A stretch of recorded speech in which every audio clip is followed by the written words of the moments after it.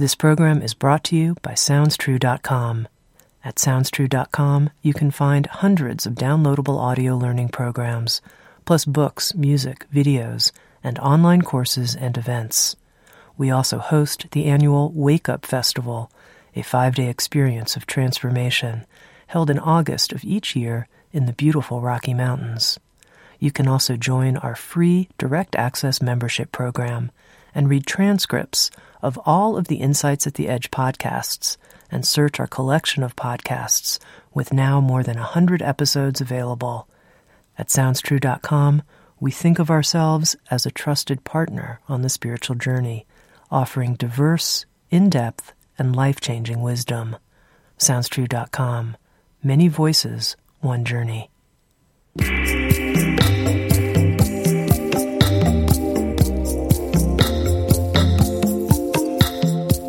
You're listening to Insights at the Edge. Today I speak with Florence Meleo-Meyer. Florence is a senior teacher at the Center for Mindfulness at the University of Massachusetts Medical School, where she also directs Oasis, an institute for mindfulness-based professional education and innovation. She holds degrees in both education and psychology and is a licensed family therapist. Florence has developed mindfulness-based programs for adolescents called Cool Minds, and for educators, a program called The Aware Teacher. With Sounds True, along with Saki Santorelli, the director for the Center of Mindfulness, Florence has created a new, comprehensive online training in MBSR, Mindfulness-Based Stress Reduction, an online training that includes 23 hours of video content, exercises, and online support. In this episode of Insights at the Edge, Florence and I spoke about the process of remembrance. We also talked about the practice of what's called interpersonal mindfulness. We also talked about mindfulness practice and healing from trauma, and how to take a pause if you're feeling overwhelmed or under-resourced. Finally, Florence shared with us a brief mindfulness practice we can use whenever we feel the need to return to ourselves. Here's my very helpful conversation with Florence Meleo-Meyer.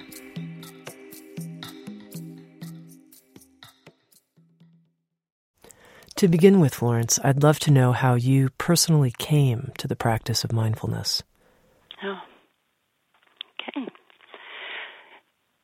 Well, I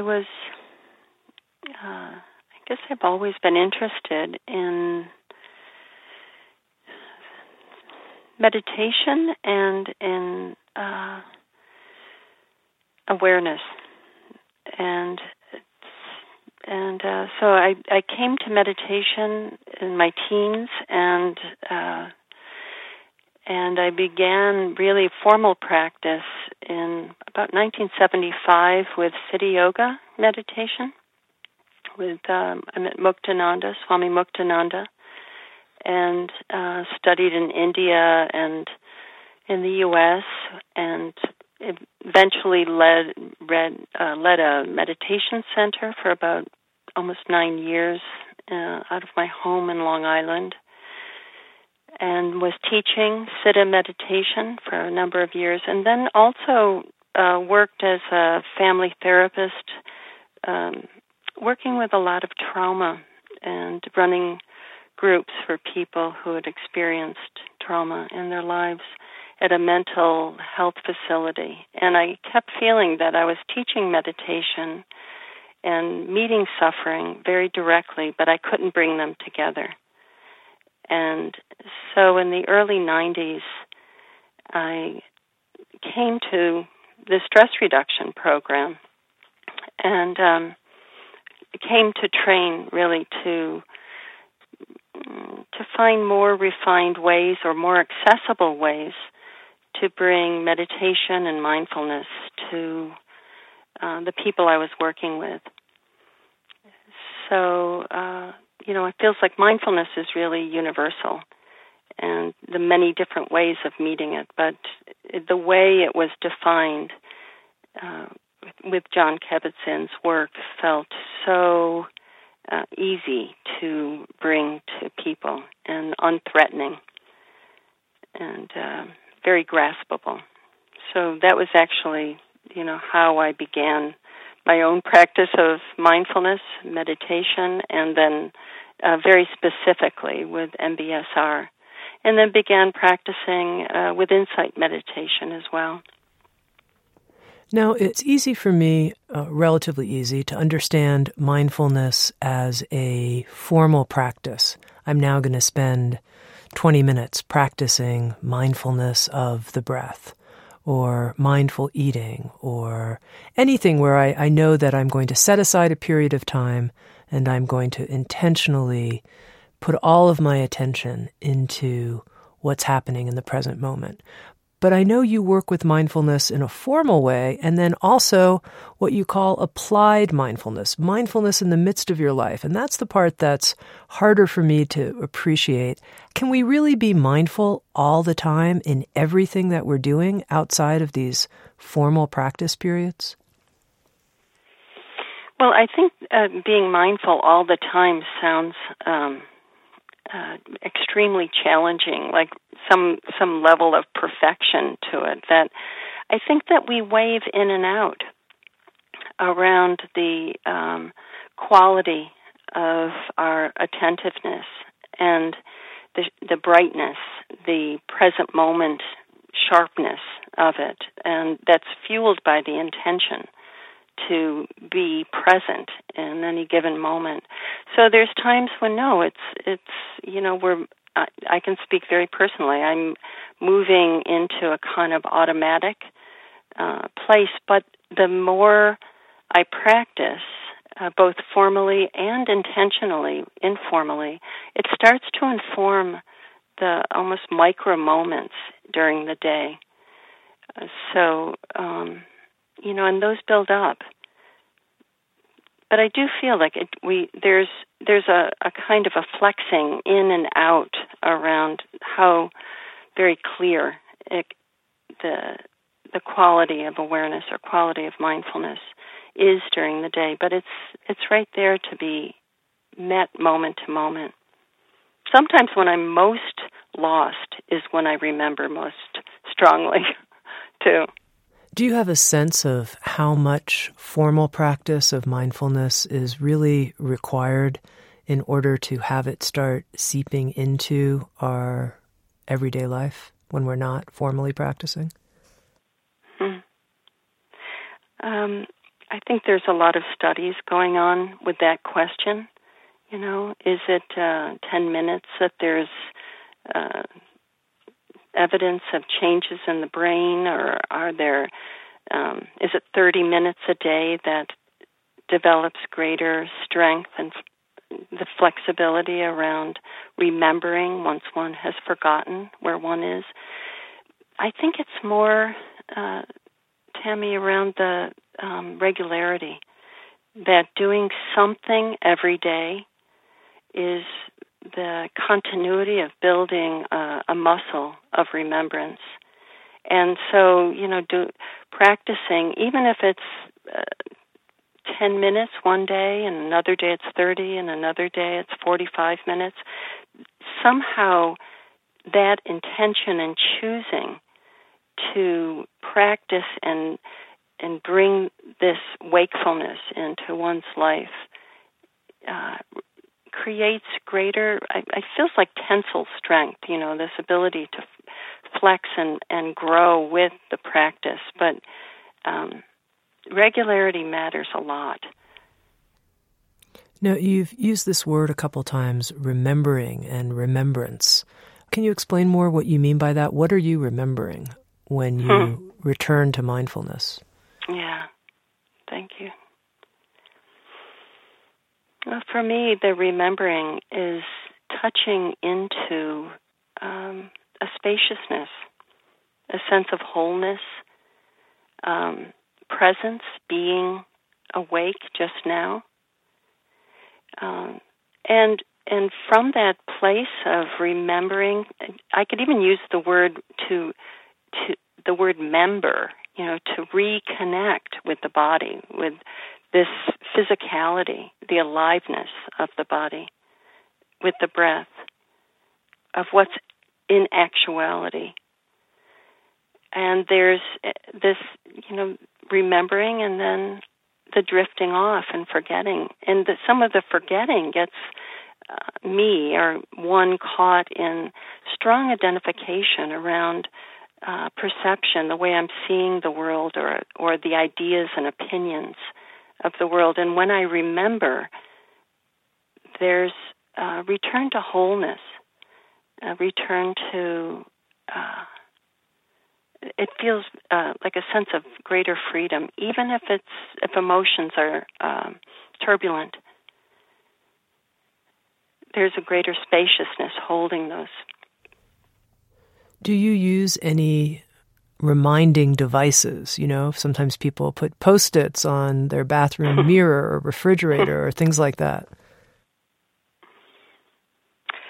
I choose certain moments in the day to consciously remember. One for me is when I step out of my house in the morning before I have a long drive to work, and just the moment I'm facing east and I see the sunrise and the colors in the sky and feel the air and feel myself standing there, and the choice to say, here it is, here's this moment at the start of the day that's completely unknown. So that's a reminder for me. I've never been good with Post-its, to have a sign on the phone that says breathe or something. I just overlook it after a while. It becomes just a bunch of words. But it's more if I can choose times in the day to help me anchor. And so there are a series of those. And then after a while, even if I'm rushing, it's almost like that remembrance comes back to me. It supports me. And so the stepping out of the door is like, oh, here it is again. I think, too, that's the value of repetition and of frequency around practice. Now, you said there were a series of moments like that beyond the stepping out of the door. I'd love to know what those are. I think they might be helpful to people. Okay. I keep trying to add to these during the day. One is moments of eating, and to pause and really feel into this moment of the food, the colors, the tastes, the texture of the food, the moment of being nourished. So a sense of gratitude with that. Before going to sleep, following the breath into drifting off to sleep is one. And with waking up, a practice I really love is just in the morning sensing my body, and then this moment of placing my feet, coming out of the bed and placing my feet on the floor and just feeling myself taking the weight of standing. It's also just a moment of like, here, I'm awake, I'm alive in this moment. And it's extremely full. It's very nourishing. You used another interesting word. You talked about anchoring yourself in some sense in the present moment. And you've been talking a lot about sensations. And I'm wondering if you could speak a little bit more about this idea of how you anchor yourself in the process of remembrance. Well, these moments, particular choices around these moments feel like an anchor to what's actual in the moment, to feeling into the body. The breath often, awareness of the breath is an anchor that immediately gathers my energy to the moment I am alive. And that awareness of this breath in this moment, because the breath is only happening now, all the mind activity of what's about to happen, what's required of me, and what is, whatever I'm perseverating on about what just happened, can come right fully into this present moment with that anchor. Okay, this is kind of an odd question, Florence, but I want to ask it, which is, how do you feel about being mindfully unmindful? And what I mean is just saying, okay, I'm going to spend the next 5 minutes completely not being mindful, and I know I'm going to do it. Well, actually, then that is being mindful. Mindfully unmindful?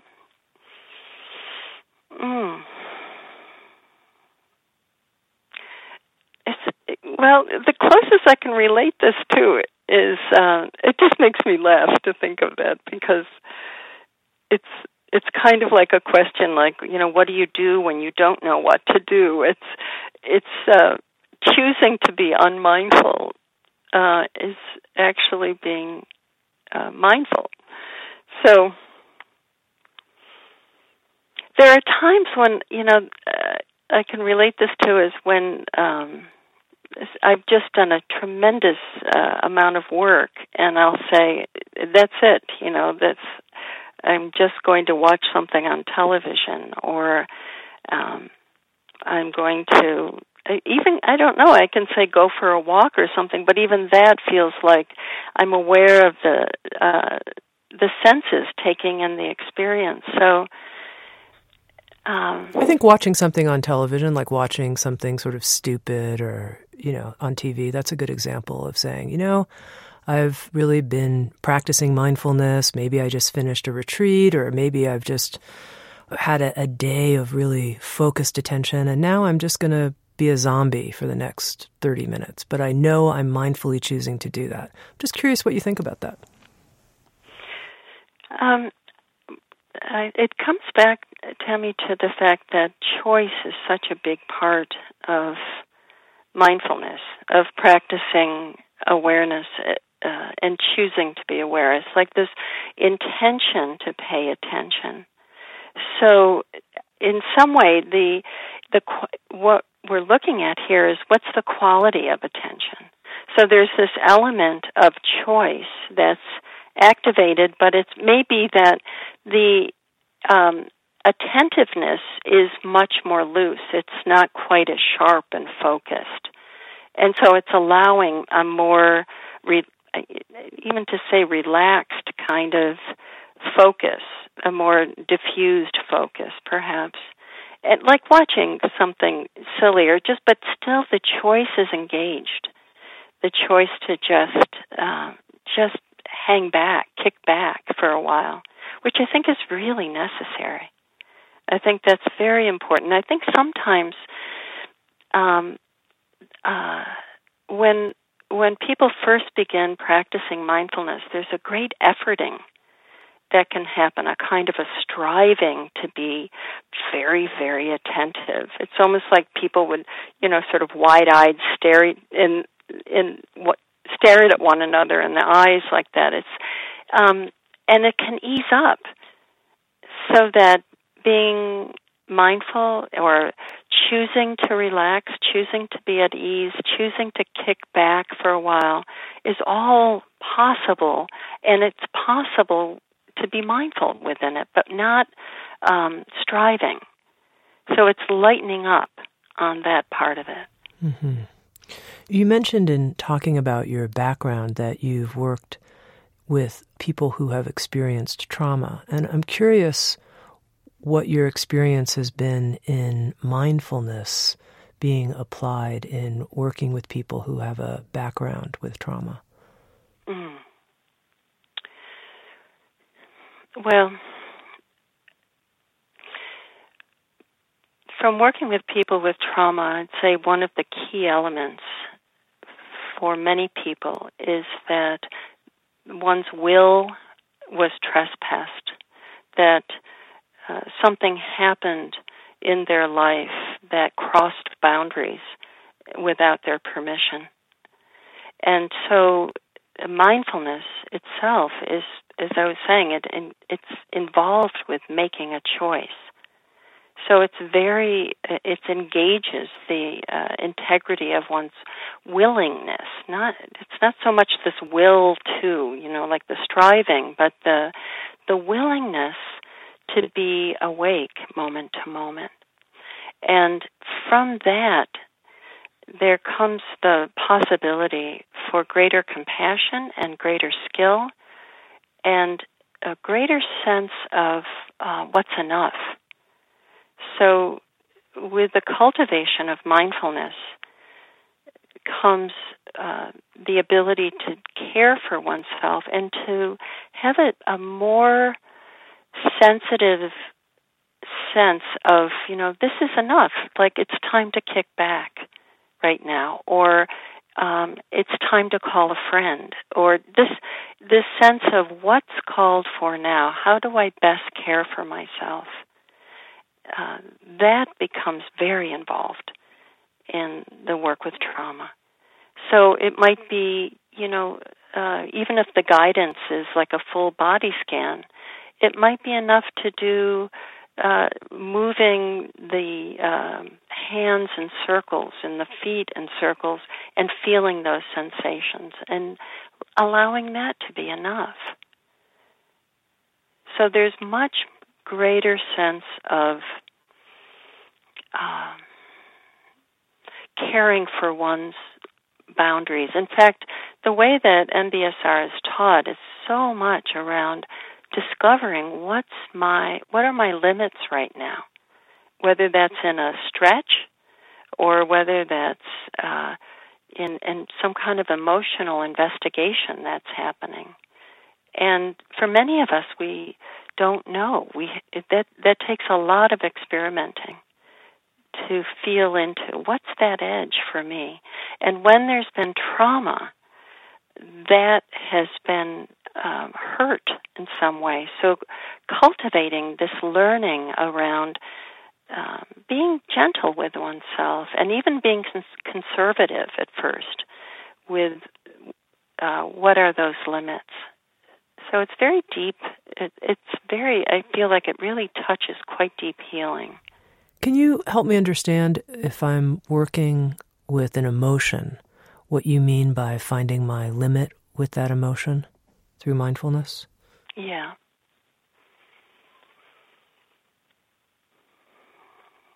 So there can be times when, let's take an emotion. Let's take anger.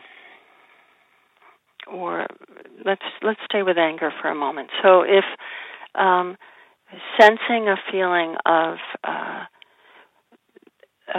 even beginning to recognize how that manifests in the body. Maybe there's a sense of heat, or the stomach tightens, or there's a fluttering at the gut, or a pumping at the heart that comes with the anger. So noticing right there, here's the body is responding to this.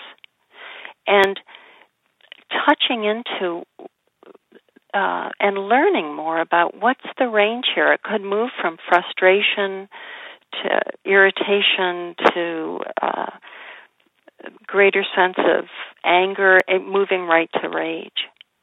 And so as one gets to know oneself more, feeling into, I would say, first of all, the body as a stress detector itself, and getting very familiar with how the body registers emotion is key. And then from there, being able to make choices around, is there a choice to move into the story and the content of this? Is it possible to allow the story to be known but not featured as much as allowing the body to register what this emotion is, how it's reflected in the body. And then the story can be explored. So the more it can come into this particularly sensory element, can allow a lot of choice and a lot of greater insight into oneself. Because very often the emotion rises strongly and we move into reactivity. We want to push it away, or we want to totally engage around the story. And with giving the emotion a range to be expressed but not acted on, there's a possibility here to develop greater skill and sensitivity with oneself and fluidity with emotions. Now, one of the things that's really interesting to me about our conversation so far is this emphasis on choice, and you could say choosing mindfulness, choosing to be mindful in different moments. And, you mentioned your meditation background, and often in meditation traditions, they talk about the practice taking you out of a sense of self, out of the sense of the chooser, just bringing you into this big, vast space where there's no sense of the self. And yet it seems like choosing, one could think, well, there's me making these choices. And I'm wondering how you work with that paradox in MBSR. I think sometimes there can be almost a spiritual bypass into the spacious, empty, no self. And the Dalai Lama talks about there's a sense of self. There's a great, I love this quote from Suzuki Roshi, where he's asked, how much ego does one need? And he says, just enough to not step on the street and get hit by a bus, So I think this sense of choice is here. It might be perceived as discernment, as choosing to kind of tack the sails of your life and turn in a certain way. I think just spiritual practice itself involves the choice to be awake, the choice to engage with discipline, and to engage with the discovery of what is possible in terms of the layers and layers we call me. So it's, to leap over into a kind of a non-self. It's there, but it also has these layers of discernment.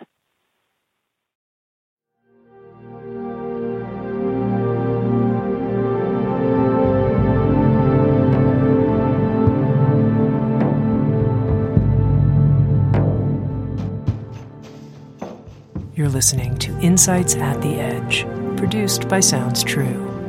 We welcome you to learn more about our collection of more than 1,000 learning programs and receive 2 free gifts just for visiting us. Just go to SoundsTrue.com/free gifts. That's SoundsTrue.com/free gifts. And now, back to Insights at the Edge.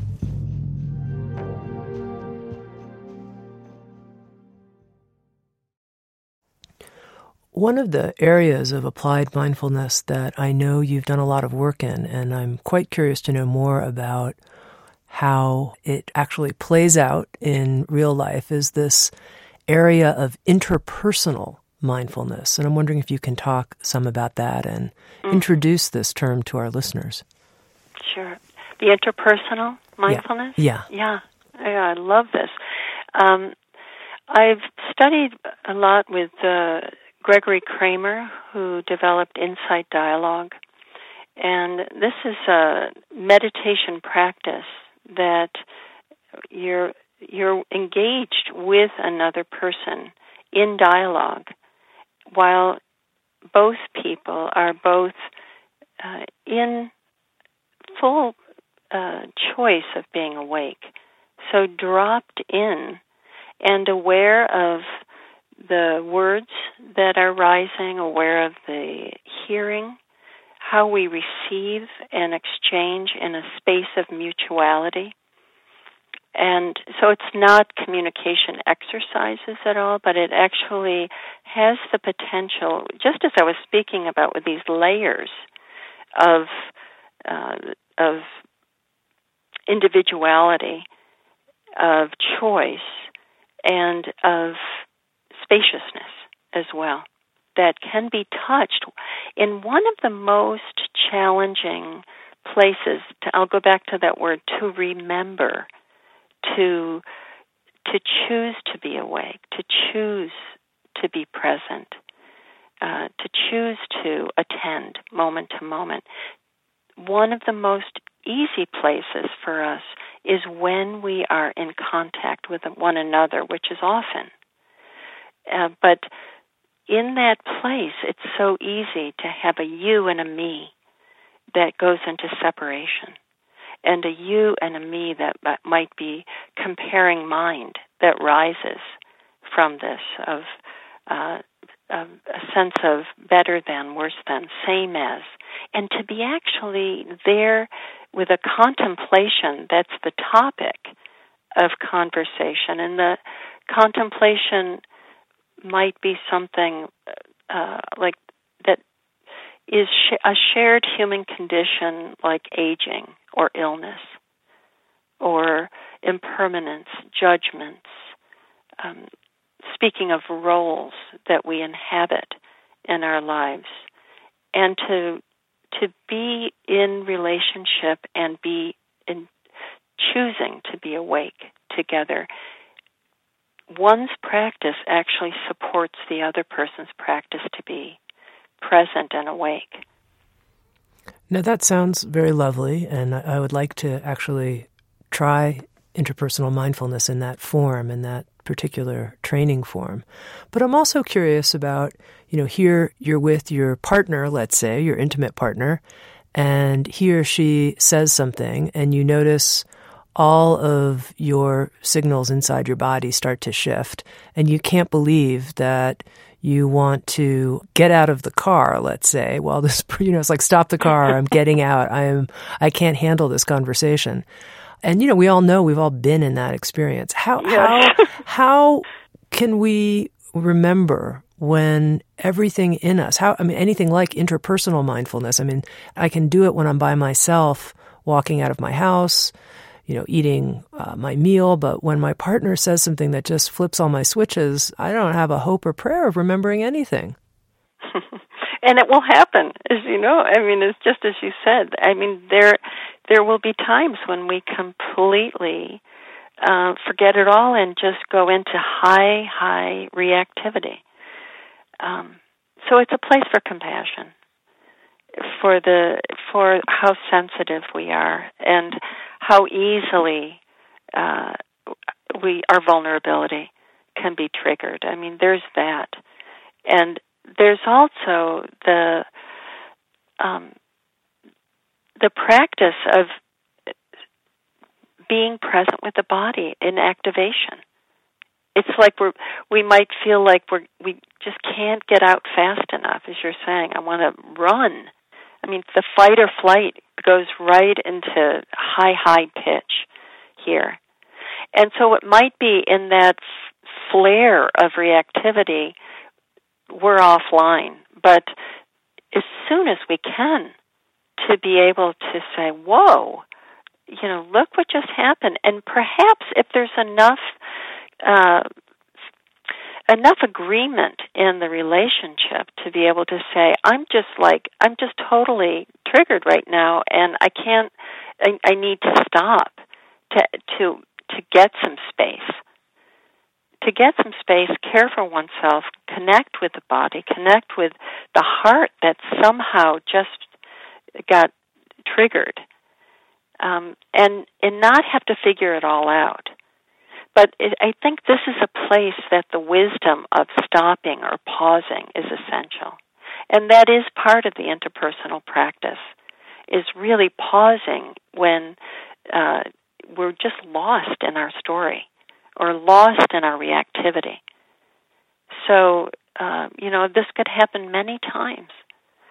And when it's a high challenge time, as soon as we can catch it afterwards, I mean, personally, that's what I've had to do, is just sort of say, wow, look what just happened. And I can't see clearly yet, so it's better not to engage in another conversation right now. Mm-hmm. Now, Florence, I know you've taught hundreds and hundreds and hundreds of people now mindfulness-based stress reduction, and I'm curious to know what part of the program, if there is a part, seems to be the most challenging for people.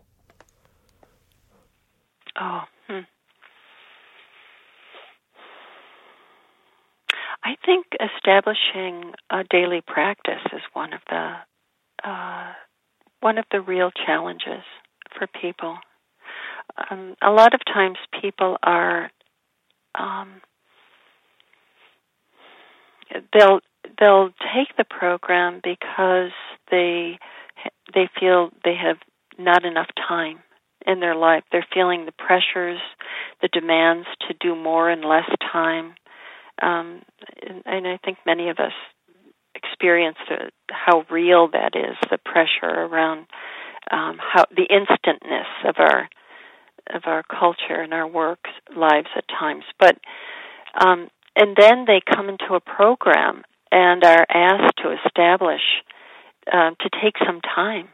It's a literally carved time, because if we wait for it, it's never going to show up. But it's a matter of taking a stand that this is something I want to establish in my life, and that's very hard for a lot of people. So it takes a lot of encouragement and checking in. What are you discovering in your own practice here? How are you making the time to build a practice in your life?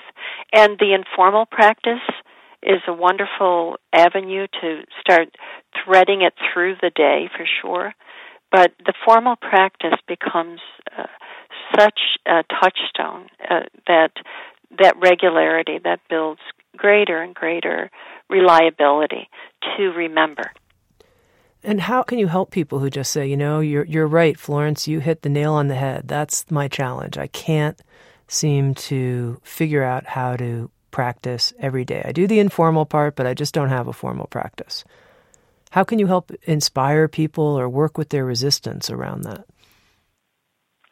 Well, I think, there's something around the fact that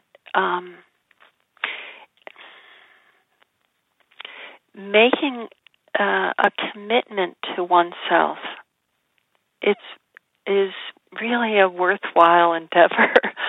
That so many of us are fast to offer to others, to care for others, and so many of us have demands on our lives for caring for others, whether it's at work or in families, parenting, caring for elders.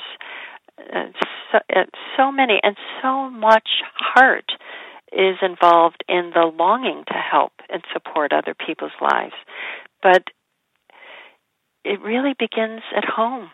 It's like we can't give if we're running on empty. And so this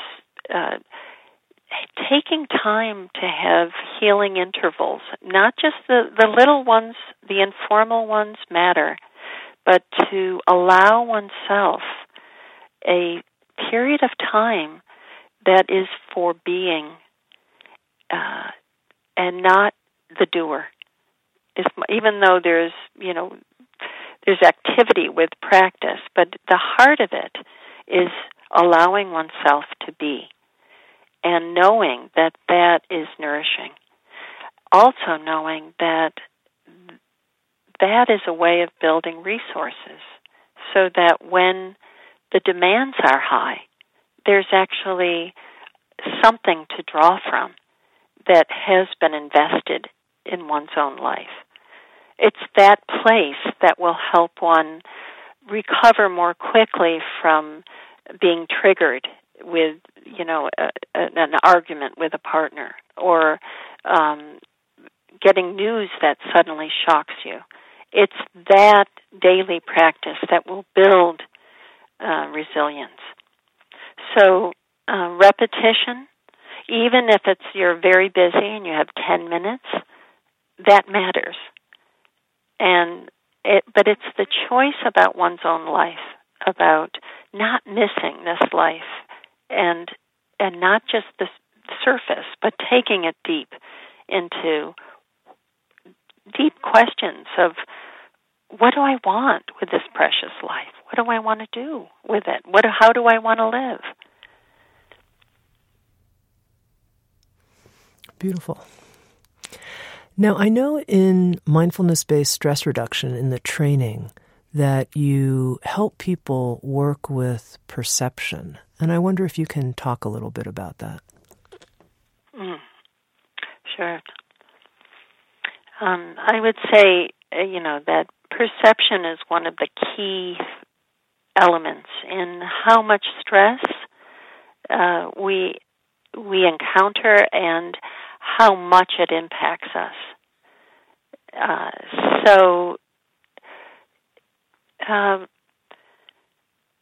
And often perception is very much focused on sort of seeing the world, but it's also feeling. So this sense of cultivating a greater sense of the perceptiveness of the body, the sensory field of the body. But if I am perceiving, I can give you an example. If I'm perceiving something as threatening in some way or overwhelming in some particular way, then my reaction to that is going to be stressful. I'm going to feel stressed by it. If I see it as something that's challenging but I can learn from it, it's going to have a different impact on me. I'm going to meet it differently. So an example I have around this is I was asked a while ago to speak at a conference, and it was a really big conference, and I got this envelope in the mail with all the details that I had to fill out, and I was very time-pressed. And as soon as I saw the envelope, I started feeling my palms get sweaty and my face flushed, and my heart pounded a bit. And then because I was aware of the body, I was like, whoa, something's happening here. This here it is. It's a bona fide stress reaction here. And as soon as I could name what it was, I just put it down and I stepped away for a while. And I actually went to wash dishes. And there's something in just being present with the water and the feeling and the warmth of the water, the taking care of a daily task around this that helped me ground more and collect my energy. And then when I felt more stable, I picked up the envelope again and I looked at it and it was very doable. I could see it I could see it much more doably than I first had seen it through the lens of overwhelm. So I was able to step away, ground with the body, take care of myself in the moment, and then re-enter the same situation, but differently. So I'll often say, what are the glasses you're wearing? How am I looking at this situation here? Is it challenging? Is it overwhelming? Am I caring for myself? Do I feel up to the task? Do I need some space? Do I need to consult with someone who might be able to help? I think a lot of people can relate to what you're saying and have experiences in their life where they feel overwhelmed by something, but they think, I should probably just push through. Yeah. How do you know when you should just push through or when you should, I'm afraid if I take a break, then I'll never get it done, and I've got so much to do? Well, I think that the idea of taking a break may sound like, going to, an island in the Caribbean for a period of time, but it could be a split second. It could be a moment of coming to the breath, of saying, this is a tall order in front of me. And so I'm going to just take a few moments to feel myself sitting, to feel the breath, to open to the challenge in front of me, and just that choosing to connect, to ground in the present moment, and to meet the experience more fully, it actually saves time. Because often if we leap into it with a lot of tension, a lot of pressure, our clarity isn't as sharp. There's more agitation at work.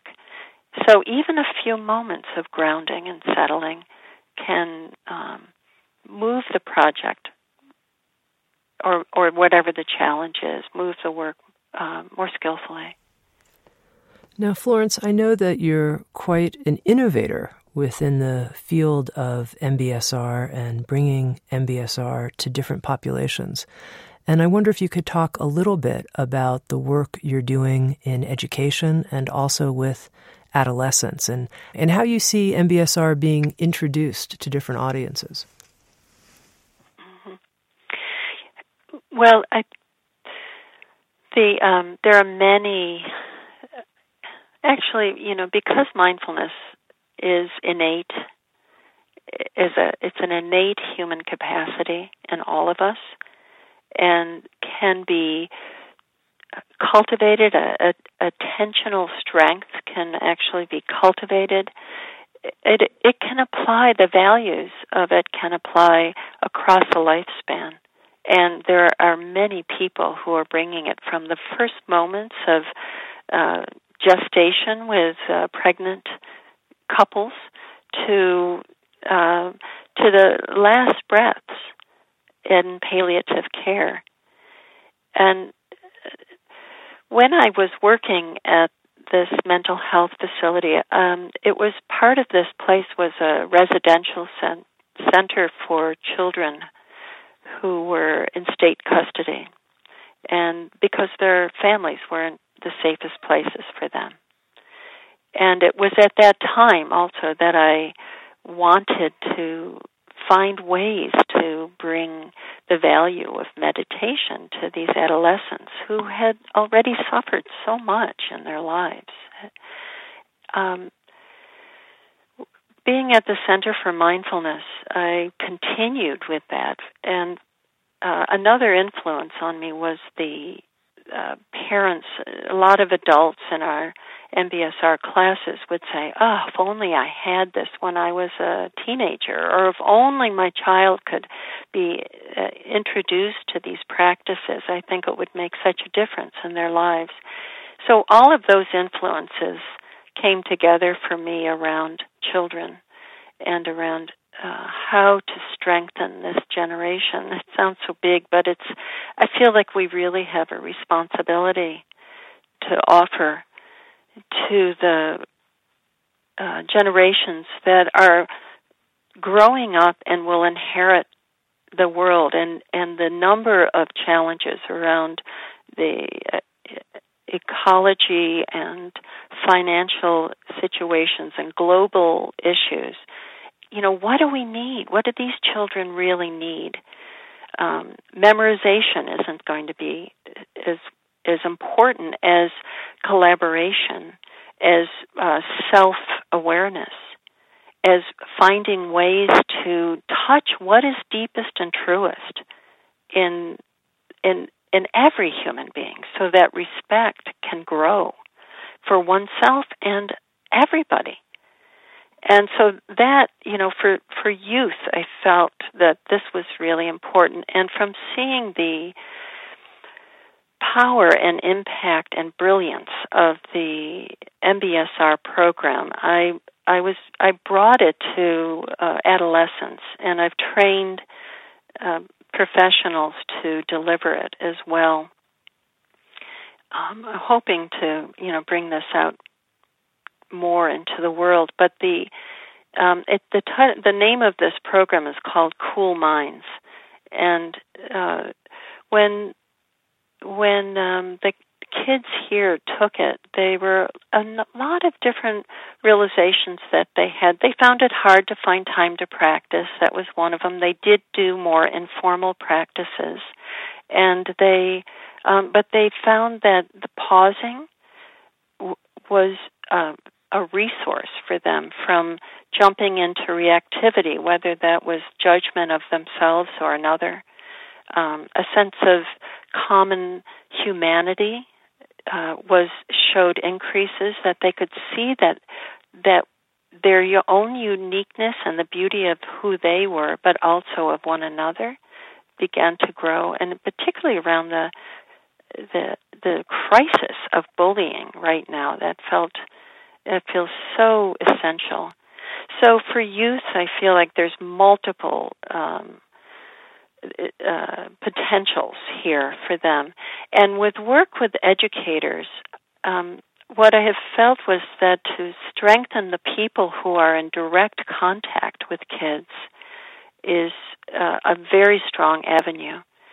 So that, if in a day one teacher introduces a few moments of awareness of breath or of moving the body with awareness, that's going to build in a student's day. And it's also going to nourish the teachers who so often are highly dedicated and under intense duress with just the way the educational system has such high demands right now. Well, I want to thank you for the work you're doing on behalf of all of the people who are listening. Thanks for Cool Minds and the Aware Teacher. Thank you for those programs. I'm wondering, Florence, as we end our conversation, if you might be willing to offer a short mindfulness practice that we could all do with you right now that might be useful if somebody finds themselves in a situation and they think, I'm clearly uptight right now. I feel overwhelmed. I need to pause. I need to stop. I'm not quite sure how to relate to myself, but it's clear that I need to do that. Could you take us through maybe just a 5-minute practice that I could do in a situation like that? Okay, sure. I'd love to. So the key here is pausing and choosing to connect with yourself as you are right now. So there's no need to have any idealized condition right now. If you're feeling tense, noticing that. If there's a longing in your heart, being present with that.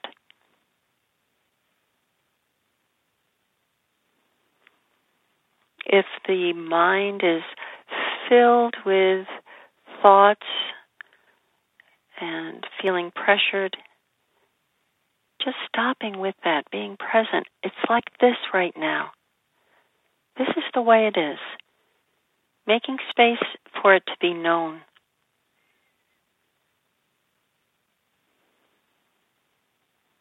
And now, sensing into the body. Feeling, if you're standing, feeling the body receiving the force of gravity. Feeling the pressure at the feet, the gravity pulling at the shoulders, at the jaw. And also sensing the anti-gravity, the uprightness, the lift and buoyancy of the body.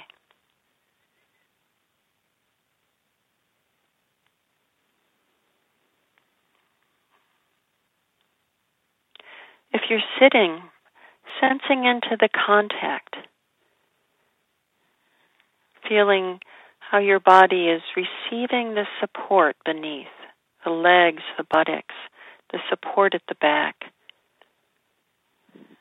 the contact and warmth of your hands.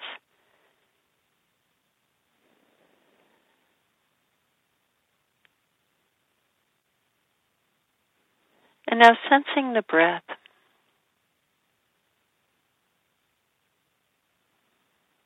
And without needing to change the breath in any way, just sensing the flow and rhythm of the breath.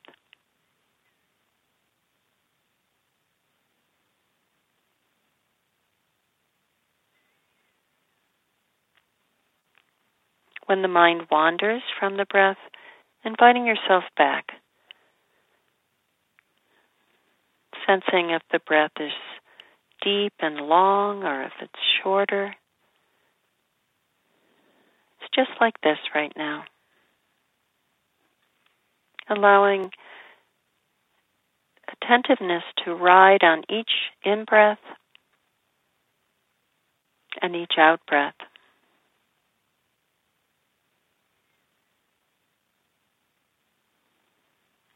Each breath is a new beginning.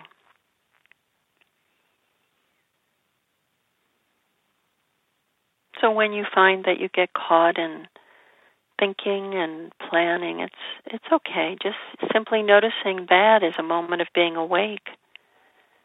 And you can escort your attentiveness right now, right to this breath.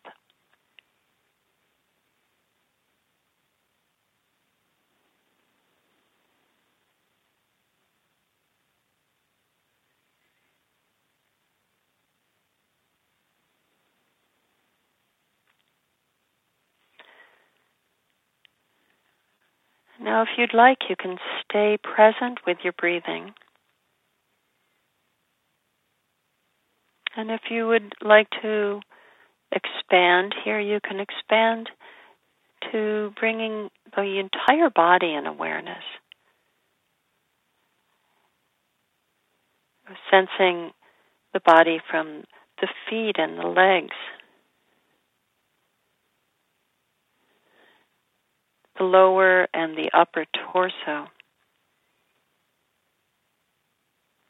hands and arms and shoulders, the neck and the head, the face.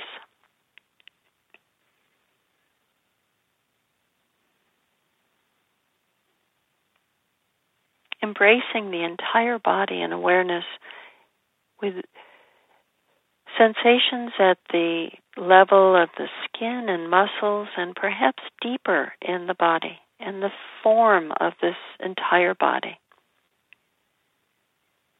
Pulsing, throbbing, temperature.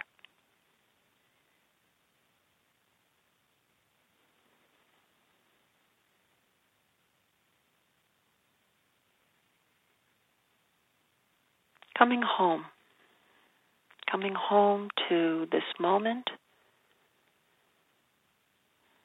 coming home to awareness, full awareness here with the body as it is.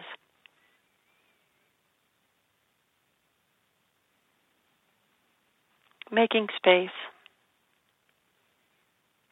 for whatever emotions and whatever thoughts may be present.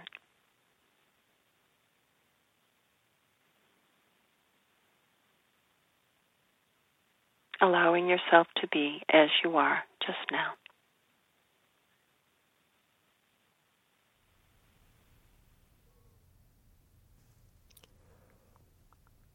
Beautiful. Thank you so much. Thank you. I've been speaking with Florence Meleo-Meyer, along with Saki Santorelli, the director of the Center for Mindfulness. Florence has created a new comprehensive online training on mindfulness-based stress reduction. This program, which has been taught in person now to over 20,000 people, is available online. A comprehensive training in MBSR. SoundsTrue.com. Many voices, one journey. Thanks for listening.